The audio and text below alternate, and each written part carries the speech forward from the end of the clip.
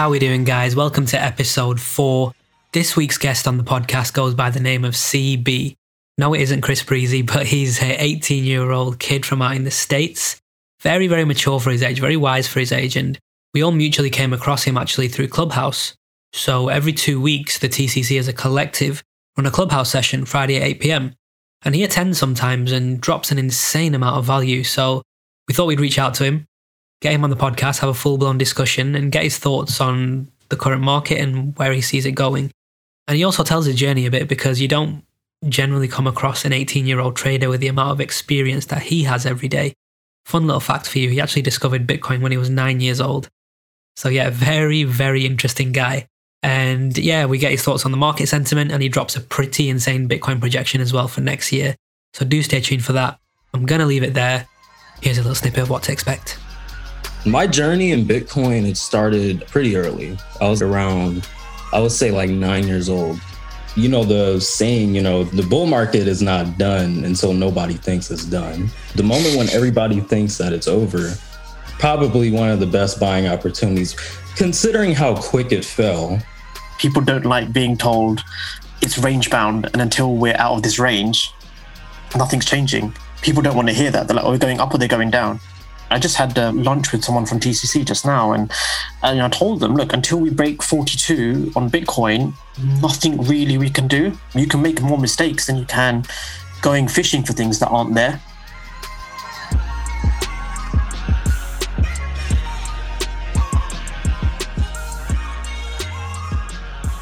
What's going on, guys? Welcome to episode 4 of the Crypto Circle podcast. Bitcoin currently trading at around about $34,000. So seeing a nice little rebound from a couple of days ago after we dropped to around about 28K. So that's good to see. Amish, do you want to do the honors this time around again, bro?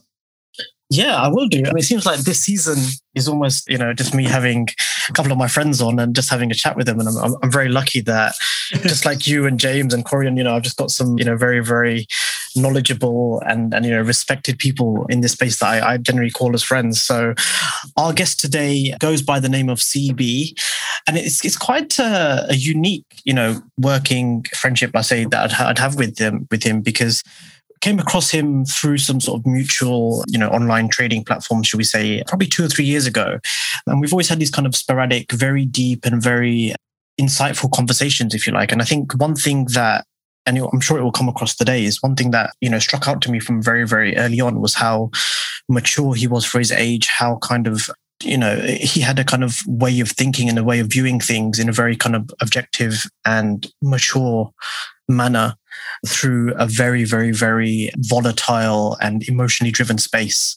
So I'm just going to leave it as that. And hopefully this conversation will, reflect those kind of qualities and why I wanted to have him on the podcast. So CB, welcome. Give us a little bit about yourself. I know you're kind of in Vegas right now, so give us a little bit of insight into who you are and how we kind of got here, if you want.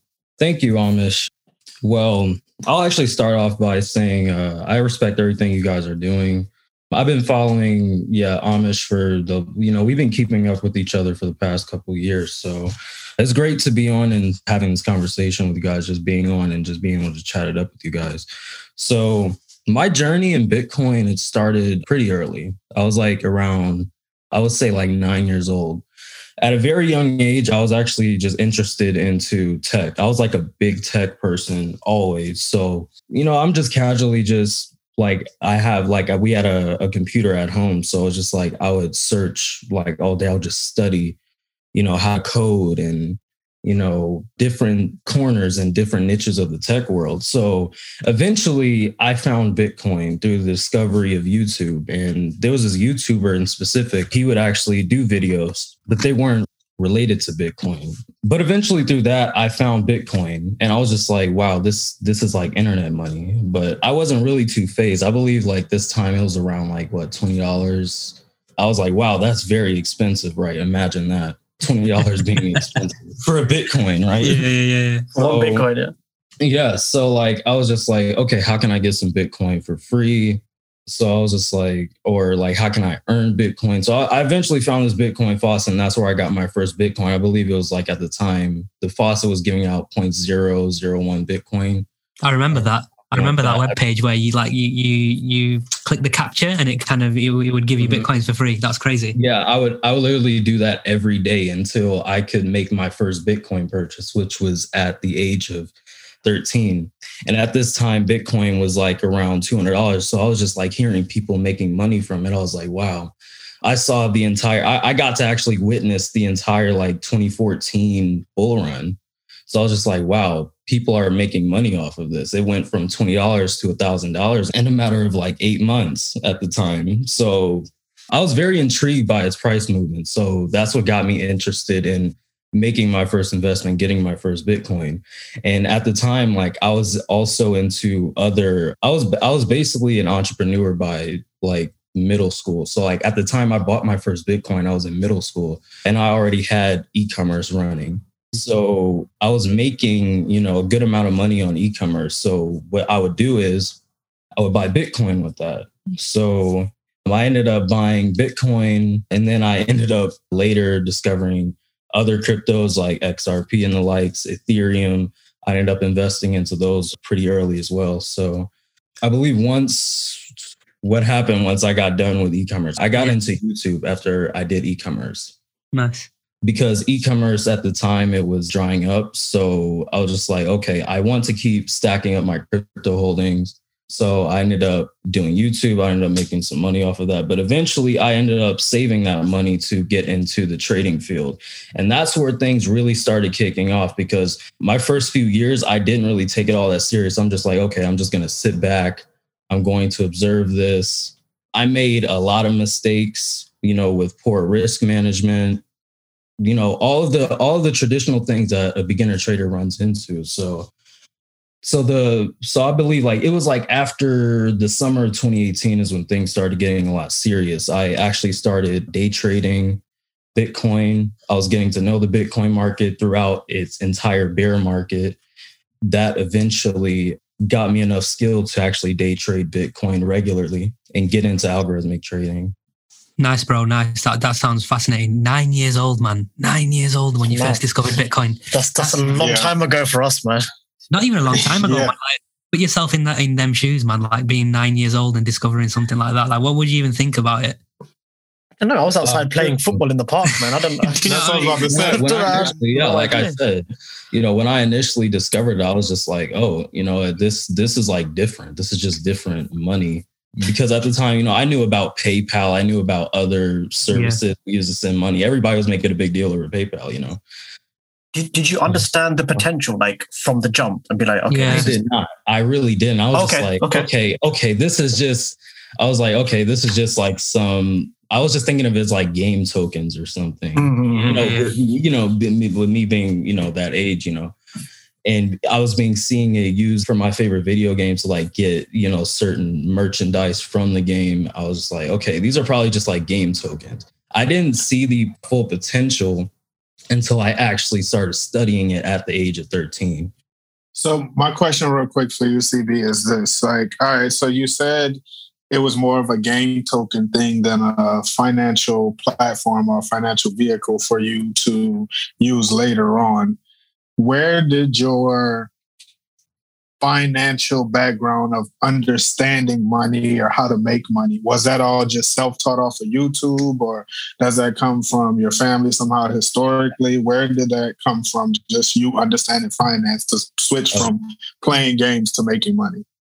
Yeah, that money mentality, like getting that's actually very natural in my family. My family is actually full of just, it's like it's a middle ground of working class and entrepreneurs. So it's just like I get to see both of those sides of making money. So it's like naturally I had that calling. I remember, getting most of my inspiration from my brothers. They're young entrepreneurs themselves. So I always wanted to be able to do that as well. Nice, bro. That's nice. Really nice. I think everyone has an influence, right, or an inspiration in their lives. Anyone that says that they've done it on their own, or like, they've just got the will inside themselves. Yeah. I think they're lying. Everyone's got some sort of inspiration. And then it was just through that, I ended up that's when that self-learning journey started. I've been pretty much self-taught since then. Sick, man. I've just been picking up from, just everybody learning from my own mistakes as well. Interesting, bro. Interesting. Tell us a little bit about Nebula then. What's Nebula all about? Right now, I don't really have many plans for Nebula right now. But basically what Nebula is, it's a crypto-based fintech startup. I really won't say much about it. No, that's fine. I do have future plans for it. I just won't say much right now because I'm not really one to overpromise and underdeliver. No.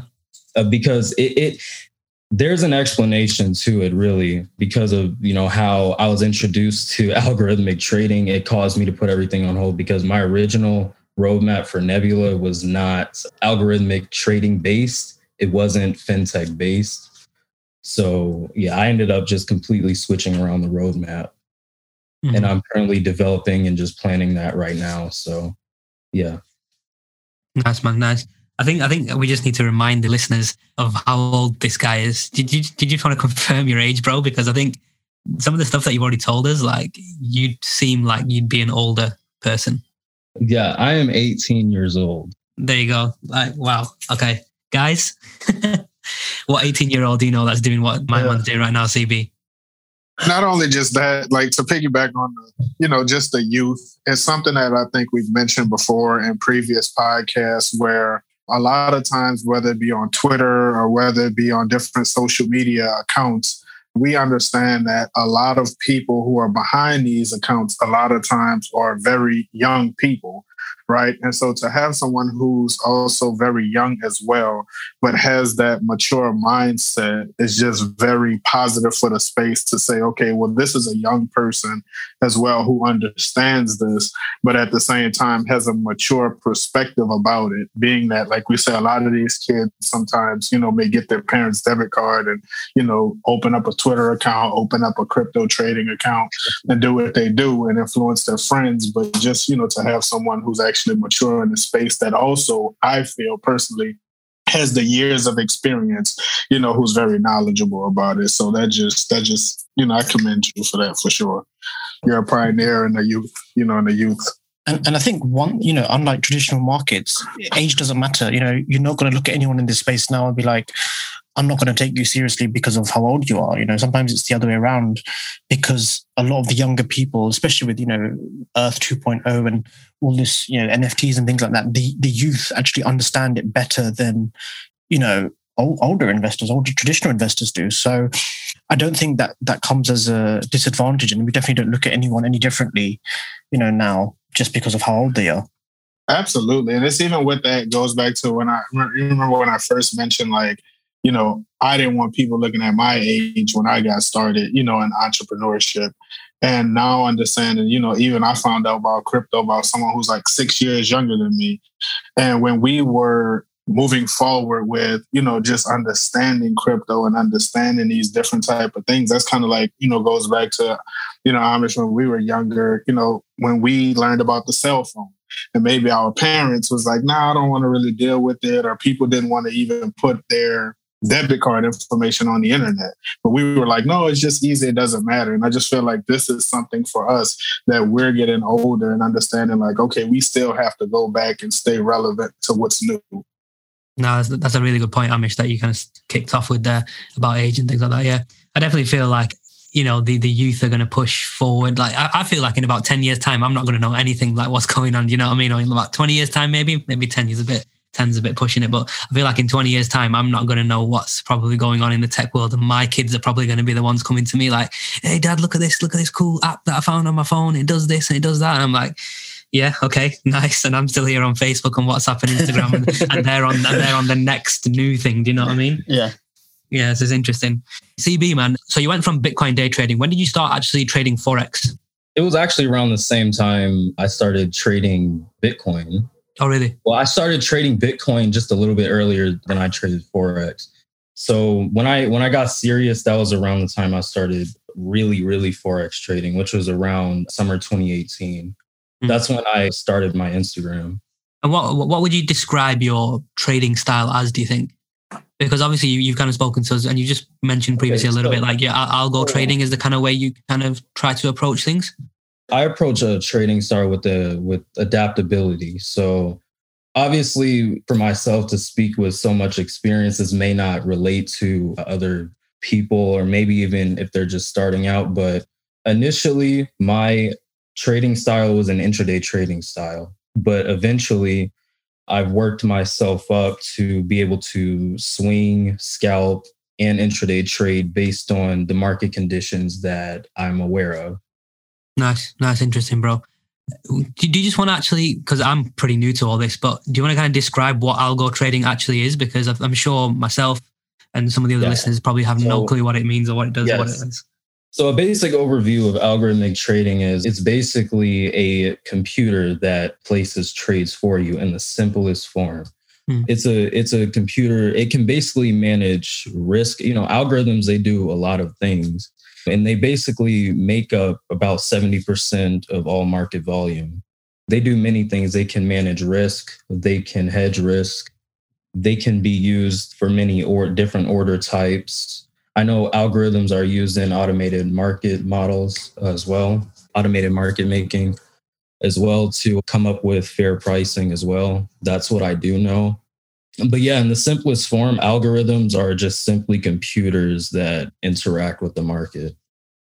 And what's the benefit to using that approach versus a manual approach? The only disadvantage I'd view from using algo trading to manual trading is, can an algorithm understand sentiment in the market? Can it understand like fundamentals and things like that, which could potentially, like the China news, for example, that happened with Bitcoin and the Elon stuff like that? Can it predict those kind of things? There are ways that algorithms can be used with market sentiment, but that is more advanced. I would have to dive into things like neural networks and machine learning. That's another thing that's used in algorithms to look at market sentiment, fundamentals, and combine that with the data that's coming out with price data as well. There are many things that traders use to develop an edge with algorithms. It really just depends on the trader and what they're looking for. Interesting. Guys, what do you think? There's a lot of terms there. I think retail are almost looking at algo trading and thinking, what is it they're doing over there? Do I need to be involved in that? Can I be involved in that? What's almost the transition from sort of being a retail investor trader, if you like, into starting? I mean, do you just for including myself, people who don't have a great understanding of algo trading, how easy is it to kind of transition over? Is it a case of kind of building your own? Is it a case of actually using other people's algos? What's that actual process like? That's actually a very good question, Amish. So basically, I made my transition from retail. I won't even say retail trading because I'm still a retail trader. I'll call it discretionary trader. I made my transition from discretionary trading to algorithmic trading around January to February of 2020. That's when I really started to get into algorithms. I started to learn Python around April. That was the first step, was learning Python.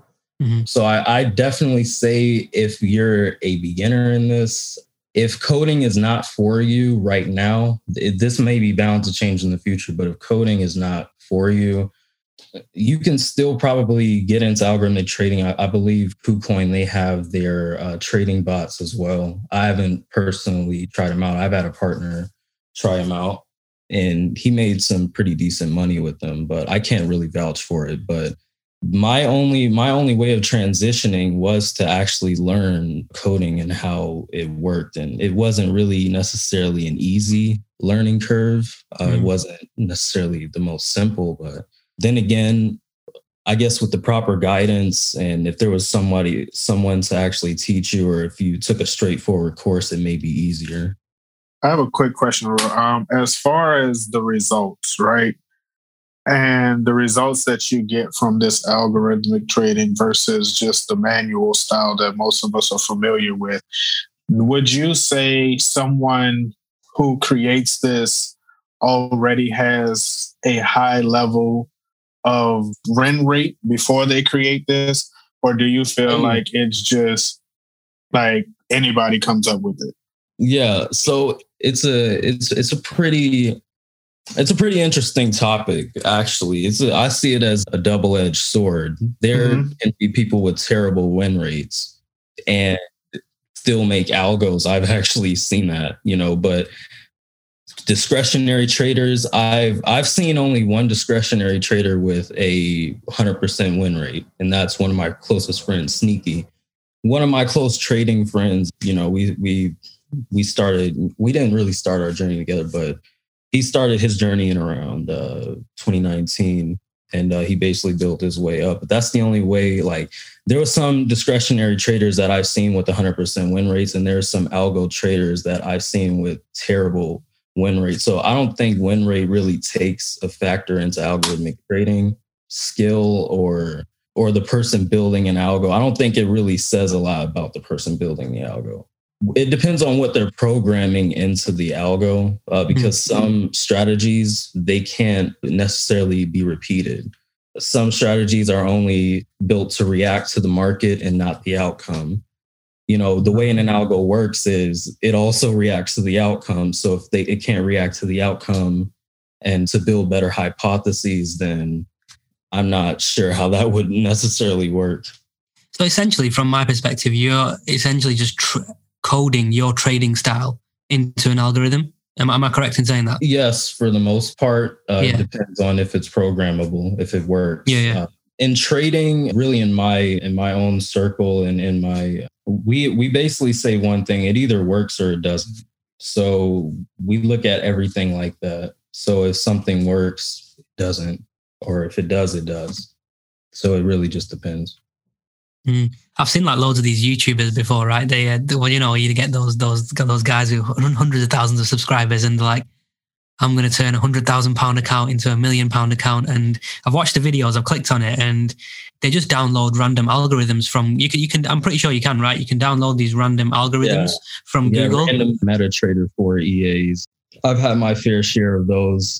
I'm not a big fan. Yeah, and just from the video as well, like the results weren't that great. It was very on and off. Some days he'd make a profit, some days he'd make a loss. They're very basic scripts. They're not, it's not really a system. I wouldn't really rely on that to turn something I'm not going to say so insignificant, but something so small into something so significant, Yeah, makes sense. Like I wouldn't rely on a simple script that would find, whether this candle is a bullish engulfing, because it's when you get into algorithmic trading, it's more than just that. You're also considering the data behind the candlesticks. Yeah, that's true. Yeah. You might as well trade manually, right? Instead of using those simple basic scripts. It's a lot more simple. It's a lot more simple to trade manually. Yeah, exactly. Makes sense, man. Right now, with the way the kind of Bitcoin price action is this like a trader's paradise for you? Is this like paradise for you trading with your algorithm in this kind of environment, this range bound kind of environment with Bitcoin? Well, right now I'm not really trading with an algorithm. Okay, you just manually right now. I'm taking a break from trading and I'm just focusing on development. Yeah. And research. That's what I spend most of my time on, to find very good opportunities, setups, and emerging markets and stuff like that. So right now I'm not trading with an algorithm. So I will say that right now it's a very good place to be for crypto. You kind of followed up very well into what I was going to say next. And kind of, do you want to expand on that a little bit more? Why is crypto a good place to be right now? Because a lot of people think it's all doom and gloom right now. So why is it a good perspective? I'll let you expand on that. Now, I'd love to hear your view, bro, because these listeners hear our views every week, man. So I'd love to get a fresh perspective on it. Well, personally, I don't think that, I've studied a lot of the market sentiment over the past week since the dip has happened. And it's actually been pretty interesting that I won't say everybody, but most of the tweets and the Instagram posts and the Reddit posts and, just the online trading community as a whole, even others around me, there's just asking, is Bitcoin done? Is Bitcoin dead? Is crypto dead? Alts, I found some alts back at their all-time lows. So I find this rather an interesting thing. And I believe This actually ties into something that I said around, I believe it was March or April. I actually had an initial target of 100K before summer. Unfortunately, that didn't happen and the timing was off. We ended up getting a correction, which I was expecting over summer. I expected a bearish correction over summer. And I believe that we're running a cycle that's pretty similar. Actually, if I pull up the chart, because I believe that a lot of people are looking at the past cycle. If they look at charts at all, they're looking at the past cycle and they're going off of that exact price action and saying, hey, the bear market is over. But I do kind of see us mimicking an accumulation period that was in crypto, actually was on Bitcoin before. I'm actually trying to pull up the chart right here. 2013. Are you talking about 2013? I was talking about that 2013 period of accumulation. I've been watching that for months, and I believe we're playing something out like that, especially with alts being at their all-time lows. Nothing really fundamentally has changed, at least from my point of awareness. Inflation is still happening. Miners are moving out of China, which I believe a lot of the attention is focused on the miners moving out of China, but I do believe that that's better for Bitcoin because that's actually decentralizing Bitcoin even more. 100%. Mm-hmm. So I believe with miners moving from China to Texas, of course, we have our problems with our power grid in the United States. That also raised the concern for not necessarily the near future, I would expect, but maybe sometime into the further future. But I believe this is a good time for Bitcoin and crypto in general. Generally, so someone said it to me the other day, generally when you get a 40-50% correction in Bitcoin, when is it not a good time to buy? Exactly. Anytime you get a correction of this size, it's always a great time to buy. And I'm viewing this exactly as that. It's really just a 50% correction. And I think you're spot on, man, with what you were saying before, because I've said this before as well. A lot of people were looking at past cycles and looking for data there, and what a lot of people saw was the 30-40% corrections. Everyone was only expecting 30-40%, and when it hit 50, I think that's where everyone panicked a little bit. But I'm seeing things similarly to you in regards to 2013. I think this cycle seems a lot more like 2013 in regards to the double bubble kind of effect, right? We had a big increase in 2013. The bubble popped essentially. We had a 60-70% correction, went into a long accumulation period, and then we did a 10x up to $1,000 in 2013. So I'm viewing it quite closely and similarly to that. Yeah. And there's another thing I like to note out as well as a algorithmic trader with just a little bit of experience. I'm not going to talk I have a bunch of experience because truthfully I'm just 1 year plus into this. So, but from my own experience of data cleansing and actually interacting with chart information, a lot of the history, it repeats itself until it doesn't. So the same thing that you may see before, and this is just a general message to everybody, okay? Anybody listening to this, a lot of this data, it repeats itself until it doesn't. So what happened before may not happen, again, in the same exact pattern as you thought. I believe when we were on Clubhouse, I don't know how long it was ago, but one of our Clubhouse talks, I said the Bitcoin bull run, it could possibly extend into 2022. That's kind of what I mean by that. I know that maybe many expect the bull run to end around this year. It probably won't. It probably will. But at the end of the day, nobody really knows what happens. And really, it's all about using the best probabilities to spot the most likely opportunities. What I take from that is that, again, the way the blueprint is structured and presented is that so far in Bitcoin's history, we've moved in these 4-year cycles. So if we were to continue that, then this is what would happen. However, it's not guaranteed. It's history suggests it does, but it doesn't mean that it will. Yeah, and exactly. I've been watching the crypto blueprint from the outside looking in. It's looked like it's been playing out pretty well so far. And I think I was speaking to Dylan about this the other day, and he's very much along the lines of the 2013. I think this cycle has shown characteristics of both of the previous two. Yeah. So a lot of people are looking at the last cycle. Some people are going further back, and so it's. And if you look at price action, it's literally in between the two, right? So again, we always say, past performance is not indicative of future performance. Yeah, I mean, it's fascinating. I think we are seeing characteristics of both of the previous two cycles play out in this one. Yeah, and in terms of, even if we speak on market sentiment, the saying, the bull market is not done until nobody thinks it's done. The moment when everybody thinks that it's over, probably one of the best buying opportunities, considering how quick it fell and the amount of time. Yeah, that's what we said. That's just the speed at which it fell. That's what we said this week. Yeah, exactly. And it didn't really undo a whole lot of price action. No. In terms of, if we're just speaking on Bitcoin and not altcoins, because altcoins, that's a whole different ballgame. What do you think about altcoins now? Like you said, they're at their all-time lows now. Do you see money kind of flowing back into Bitcoin short term, and we kind of almost start this mini cycle again of money flowing to Bitcoin, then altcoins again? Or do you just think altcoins and Bitcoin will kind of maybe potentially rise together if Bitcoin continues its trajectory upwards? I believe altcoins are going to rise with Bitcoin on its way back up. I believe retail interest is a lot more broad now.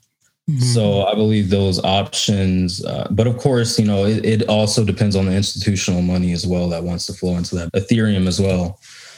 And there has been some whales buying Ethereum during this dip. So I do see, I can in a way see another DeFi bubble coming if we keep that up, Yeah, that's interesting. I think we were discussing this the other day as well. I'm sure with a couple of guys. The other day on Bitfinex, there was somebody was buying a lot of Ethereum on Bitfinex a couple of days ago. Yeah. And we believe it was Alameda, because they were transferring they're transferring some curve or something, like some curve. Yeah, for some curve pools. Yeah. Yeah, it was interesting. It was really interesting, and they were non-stop. Like, the price was crashing. This was 2 days ago when price went down to $28,500, and these bids just kept coming in stronger and stronger and stronger. It was relentless. So yeah, it definitely was some institution that was around 1,800, wasn't it? They were literally they were defending 1,800, like their lives depending on it. Yeah, literally. Yeah, I'm not sure if you guys watch On-Chain Data or not. Yeah, I was going to ask you about that as well, bro. What's your thoughts on On-Chain was? Oh yeah, I really I'm a really big fan of On-Chain Data. I do believe it's pretty beneficial. But if you guys have also been watching On-Chain Data, you'll actually see the amount of Bitcoin wallets with 1,000 or 100 Bitcoin. They've actually been ascending while prices have been going down. Yeah. So that's usually another indicator that prices could be heading north. I don't think it's going to make a quick recovery. I don't think Bitcoin or even altcoins or Ethereum are going to make such a quick recovery. I do, however, believe we can ascend our way slowly in the next coming months back to our all-time high. Yeah, and that'll be interesting when we get there. I think all eyes will be back on the crypto market to some extent when we kind of get back to those all-time highs. But at the same time as well, I feel like you're saying, there's a lot more retail in the market right about now. But I also feel, just to kind of play devil's advocate there, I feel like a lot of retail have just been shitted up, like with this correction, and they're probably not going to come back to the market until Bitcoin's at around about 70 to 80K, I don't think. Mm-hmm. Yep. And that is exactly that. That's actually my targets. Those are actually my targets around actually, it was like around, let me look at my chart actually. It was around 80 to 90,000 when I could see it going parabolic if we actually break those levels very clean and just get very strong volume going through. It's interesting, isn't it? Because it's very close to that kind of psychological 100K number, and a lot of people are expecting, there's going to be a lot of sell orders there. We already know 100K is going to reject. But if we do blow through that, then things are going to get pretty hot pretty quick. Yep. Yeah, it's going to be interesting. So might as well just ask it. What is your Bitcoin top prediction for this cycle? Just, while we're here. About 300,000 to 400,000 Lord. in this cycle. Lord. That's strong, bro. I know it's a pretty high number. I know. That's strong. That's making James look conservative, man. He said this before, and I remember he said the same target. Yeah, I said it before on Clubhouse. 300-400. Yeah, 300-400. Okay, and so what's the reasoning behind that? Is it both fundamental and technical? Is it overshooting? Because if you just go stock to flow, like 288, that's not the top end target. That's the middle of the cluster, isn't it? Of course, I take the statistics into consideration, but that's just a customized target based on my own. It's just a number I really kind of threw out there based on the statistics I found. Okay, relating to Bitcoin flows and stuff like that. One thing, again, regarding on-chain. So one thing that we saw earlier was that stablecoin reserves are hitting all-time highs. Now, what is your interpretation of that on reserves, on Ethereum exchanges, sorry? Yes, stablecoins a very strange place, honestly. I believe that's also bullish for Bitcoin, because if the stable coin reserves are at an all-time high, well, that would mean that they're printing a lot of them. That's not usually an indicator of further downside based on past experience and past data. I'm going to throw a little bit of a spanner in, because, to be honest, I've noticed this stablecoin reserve metric. It's been going up since we've been seeing fresh all-time highs for a long time on that metric now, probably since we've been at around 40, 50K as well. So I think with certain things like that, you have to take it with a pinch of salt as well. Doesn't necessarily mean we're going to kind of moon in the coming weeks or months, but it is a general good indicator of kind of, okay, money's sitting on exchanges or money's sitting here. So there's a potential for that to be put to use. But Yeah, over the last kind of couple of days, actually, even, I've noticed some on-chain providers, CryptoQuant to be kind of more specific, they tend to put out, and I don't know what the motive is here, but they tend to be putting out bearish and bullish scenarios. So like one day they'd post something bullish and the next day they'd post something bearish. And I don't see what the motive is there behind that. It just shows they don't have a clear understanding of what's going on. And you know what? Someone asked me earlier, and I said, you know what, mate? Sometimes we'll put our hands up and be like, we don't really know what's going on. Not on the grand scheme of things, on the kind of smaller time frames, on the short term. The whole social media thing is, people, they're afraid to say, I don't know what's going on, or this is not part of the plan, or this is not what I'm expecting. If you don't know what's going on, just say you don't know what's going on. Do you know what I mean? There's no, but we saw it, and these are reputable. Well, I use that term with air marks now. People who have a big name in this kind of space, and they're changing their bias, or they're presenting both sides of the argument, or the kind of bullish or bearish scenario, on consecutive days. And it just shows that, even the people who are very experienced in this space are confused at the last couple of weeks. No, you're very spot on there, man. And I think for CryptoQuant as well, like for companies like this, I don't think they should be taking sides. I just don't think it's morally, ethically correct. This is not a dig at CryptoQuant. It's a very generic, saying. But we have noticed that in the last couple of days. Definitely. Yeah, I mean they've got 45,000 subscribers on Telegram, right? That's a lot of people, man. And I remember once, I think it was a couple of months ago, they posted like there was a huge inflow of Bitcoin into an exchange, and that caused a bit of a sell-off in the market, I remember. So there are people who are taking this data and actually acting upon it like in real time. So they need to be a bit careful. Like this is why I prefer places like Glassnode. Glassnode don't really give a bias. They just present you with the data and then leave it up to you to make your assumptions. You interpret from there. Yeah, and that's how it should be, especially I just don't think it's more correct. Do you guys think that, like, just as far as like with all of these different articles that come out, that people just get to a point where, like over the past, like I would say few weeks, right? There hasn't really been much to do and or to analyze depending on what time frame you're looking at. Right? Do you feel like some people in this space they go looking for stuff? Yeah, they go looking for stuff. Yeah, and so they just get to a point where they're just like, I have to say something, right? I have to give you a bias one way or the other. I can't just say like, sometimes we'll come out and say, all right, right now we don't know what's going on. Yeah. This is what's happening. Do you feel like these people feel obligated to have something to say?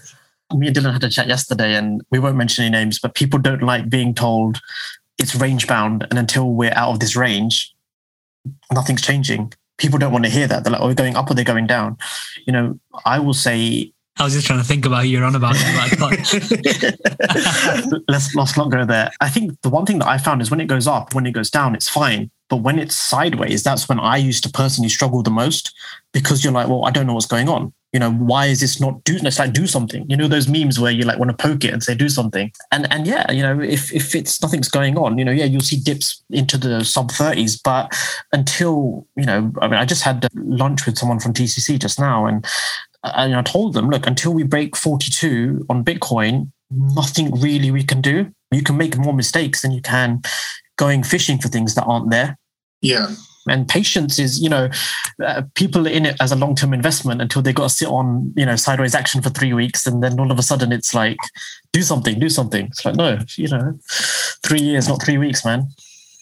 Yeah. That's Also, I think it also comes to, I was having this conversation earlier, I think it also comes to like how invested people are and ready for the results and just ready to make money or ready to see it at all-time highs or ready for these things where, like you say, it becomes a period of impatience where you can't wait 4 to 6 weeks for something to, you know, make a direction. You know, like some people in those 4 to 6 weeks feel like, oh, well, I need these profits to do X, Y, and Z, right? As opposed to, like we say all the time, it's a macro strategy, you know, and if you want to break it into smaller time frames, that's up to you. But at the same time, it's just be patient.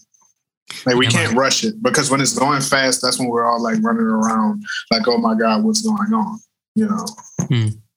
Corian, man, you mentioned macro, so my kind of ears just kind of lit up a little bit there. My eyes just lit up a bit. But CB, man, that's actually something I just want to ask you actually quickly as well, because I know you kind of take quite a broad perspective on not just markets, but what's going on globally as well. So do you think, because we're in unprecedented times right now, as people like to say, with kind of the amount of money that's being printed from central banks and things like that, do you see that being a potential blockage for Bitcoin kind of moving on to new highs and hitting the targets that you kind of see? I don't think so. I believe it'll actually be a catalyst for further upside. Yeah, I mean, sorry, not so much the central banks printing money, because we all know that's bullish for Bitcoin whenever central banks print. Yeah, of course, yeah. But like, do you see like other things happening in the world, like the inflationary pressures and like equity markets being at all-time highs, looking very toppish, things like that? Do you see that having any effect on the market potentially going forward? Because in 2013-17, I don't think we had all these other kind of pressures from external markets coming in.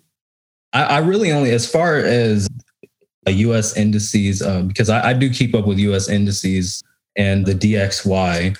So really, I really don't correlate the two. I really correlate the DXY with Bitcoin. And where I see the DXY going, I believe will play some role into Bitcoin, because I believe as the more money that they print and the more inflation that just keeps happening, the more impact that's going to have on Bitcoin price.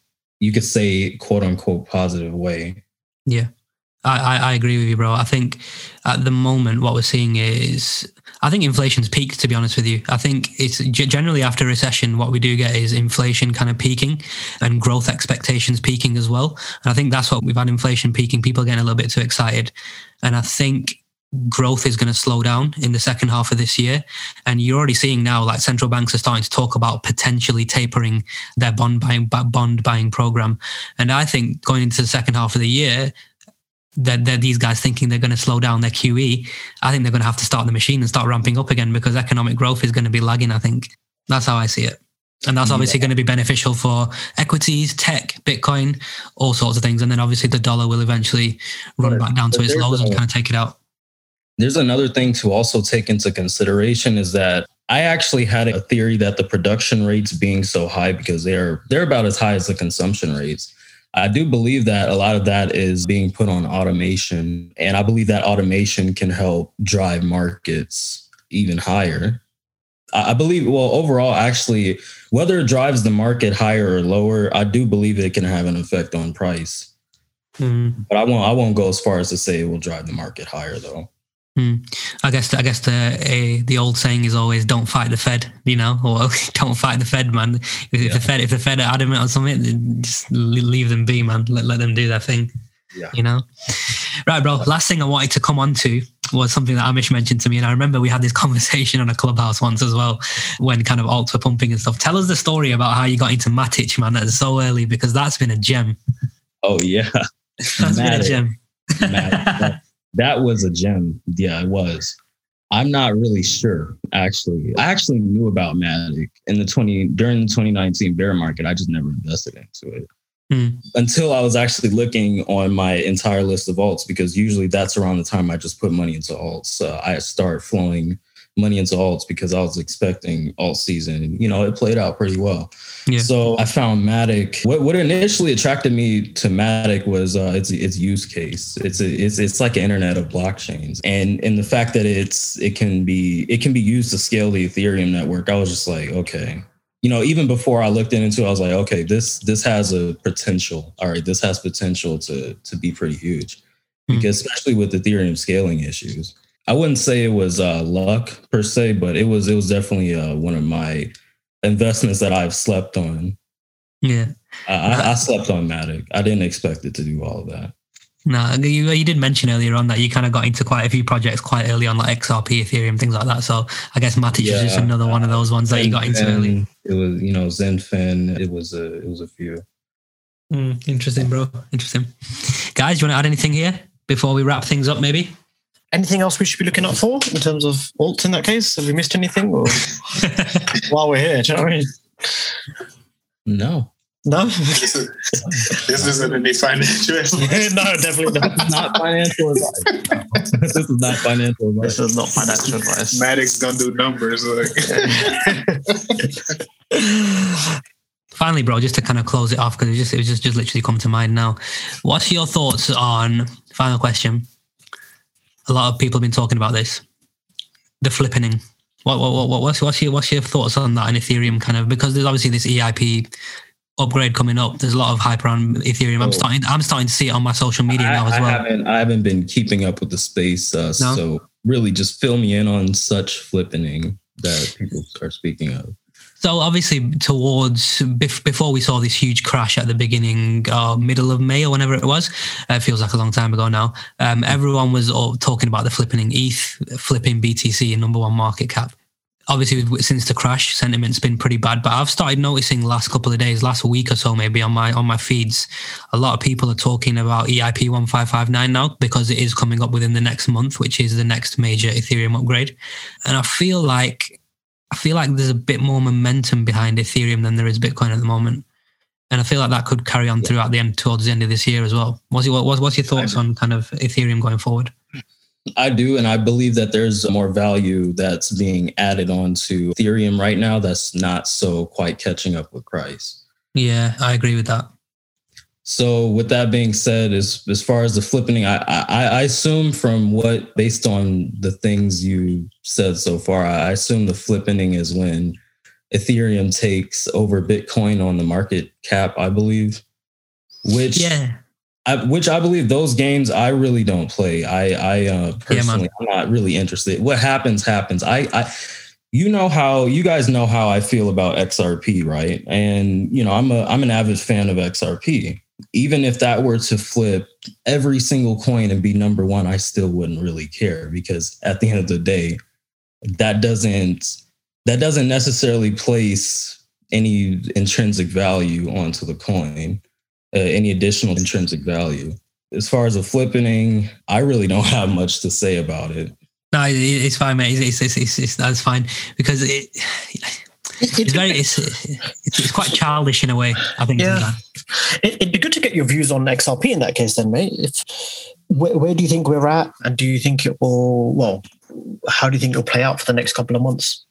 It's pretty, I'm indecisive on the entire thing. It's, of course, with the SEC going back and forth constantly, over, the Ripple situation, and then I'm hearing Ripple, they're going public, and it's a mess pot right now with XRP, but I do see it thriving long term. It's one of those cases, like you guys said, in the short term, we really don't know what's going on, but on the long term, here's the long term, and it's looking pretty good. What's the deal with the SEC case right now? Can you give us any? Because I don't really follow it, to be honest with you. I haven't followed. You haven't been following it either. Okay. No, I haven't really been following it much either. Yeah, I've been pretty much sticking on the sidelines for the most part. Okay, cool. No problems, man. No problems. I think ever since December, like when the hype was around the SEC case and the kind of lawsuit was all over social media, it has definitely died down and it's taken a back seat. Definitely, I don't think anybody's really talking about it at the moment. And I believe it's sitting at what, like 60 cents. It dipped down all the way to like 50 cents. Yeah. Seems it's interesting. Well, man, I wish all XRP holders well, man, in the future. But I don't know if they'll be getting a penny off me, man, anytime soon. Your thoughts are with us, but not our money. Put it that way. Our thoughts are with you, but our wallet's saying, stay strong, guys and girls, stay strong. Yeah, man, yeah, for sure. CB, man, we appreciate your time, bro. It was great. It was great being on with you guys. Man, it was interesting. Yeah. Discussions with you are always interesting, man. Guys, you want to add anything else before we wrap it up? Before we cloud closing words? It's just a pleasure to have you on, man. Like you said, it's just always great to, have a conversation with someone that has a different perspective, but also is very knowledgeable about the space as a whole. And, I'll pass by in Vegas sometime. I'm always looking for somewhere else to go. So, I'll give you a shout. Corian, I don't think, and I say this with all due respect, I don't think CB's even old enough to go to the places that you take him in Vegas, ironically. So, listen, that's all right. I can scale it down.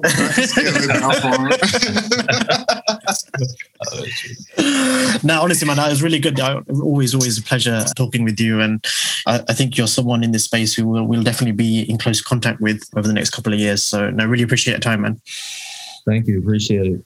I feel like he's going to be someone who's going to keep close in contact with, but I feel like he's going to be somebody in the space to keep an eye on as well. 100%. You're doing things, man, and it's good to see, bro, especially someone of your age. And you have all our support all the way, 100%. Likewise. Yeah. Just one last thing. Happy belated birthday, Dylan. I know yesterday was quite... cheers, brother. Yesterday was quite an interesting day on many, many fronts. But brother. Happy birthday. Appreciate that, bro. Appreciate that, man. For sure. So one more number away from the big 30, man. And we'll this time next year, man. We'll be in a better place. Trust me. I'll be part of the club. Oh yeah, definitely. Oh yeah. Right, guys. It's been a pleasure. Love. Send it. Send it.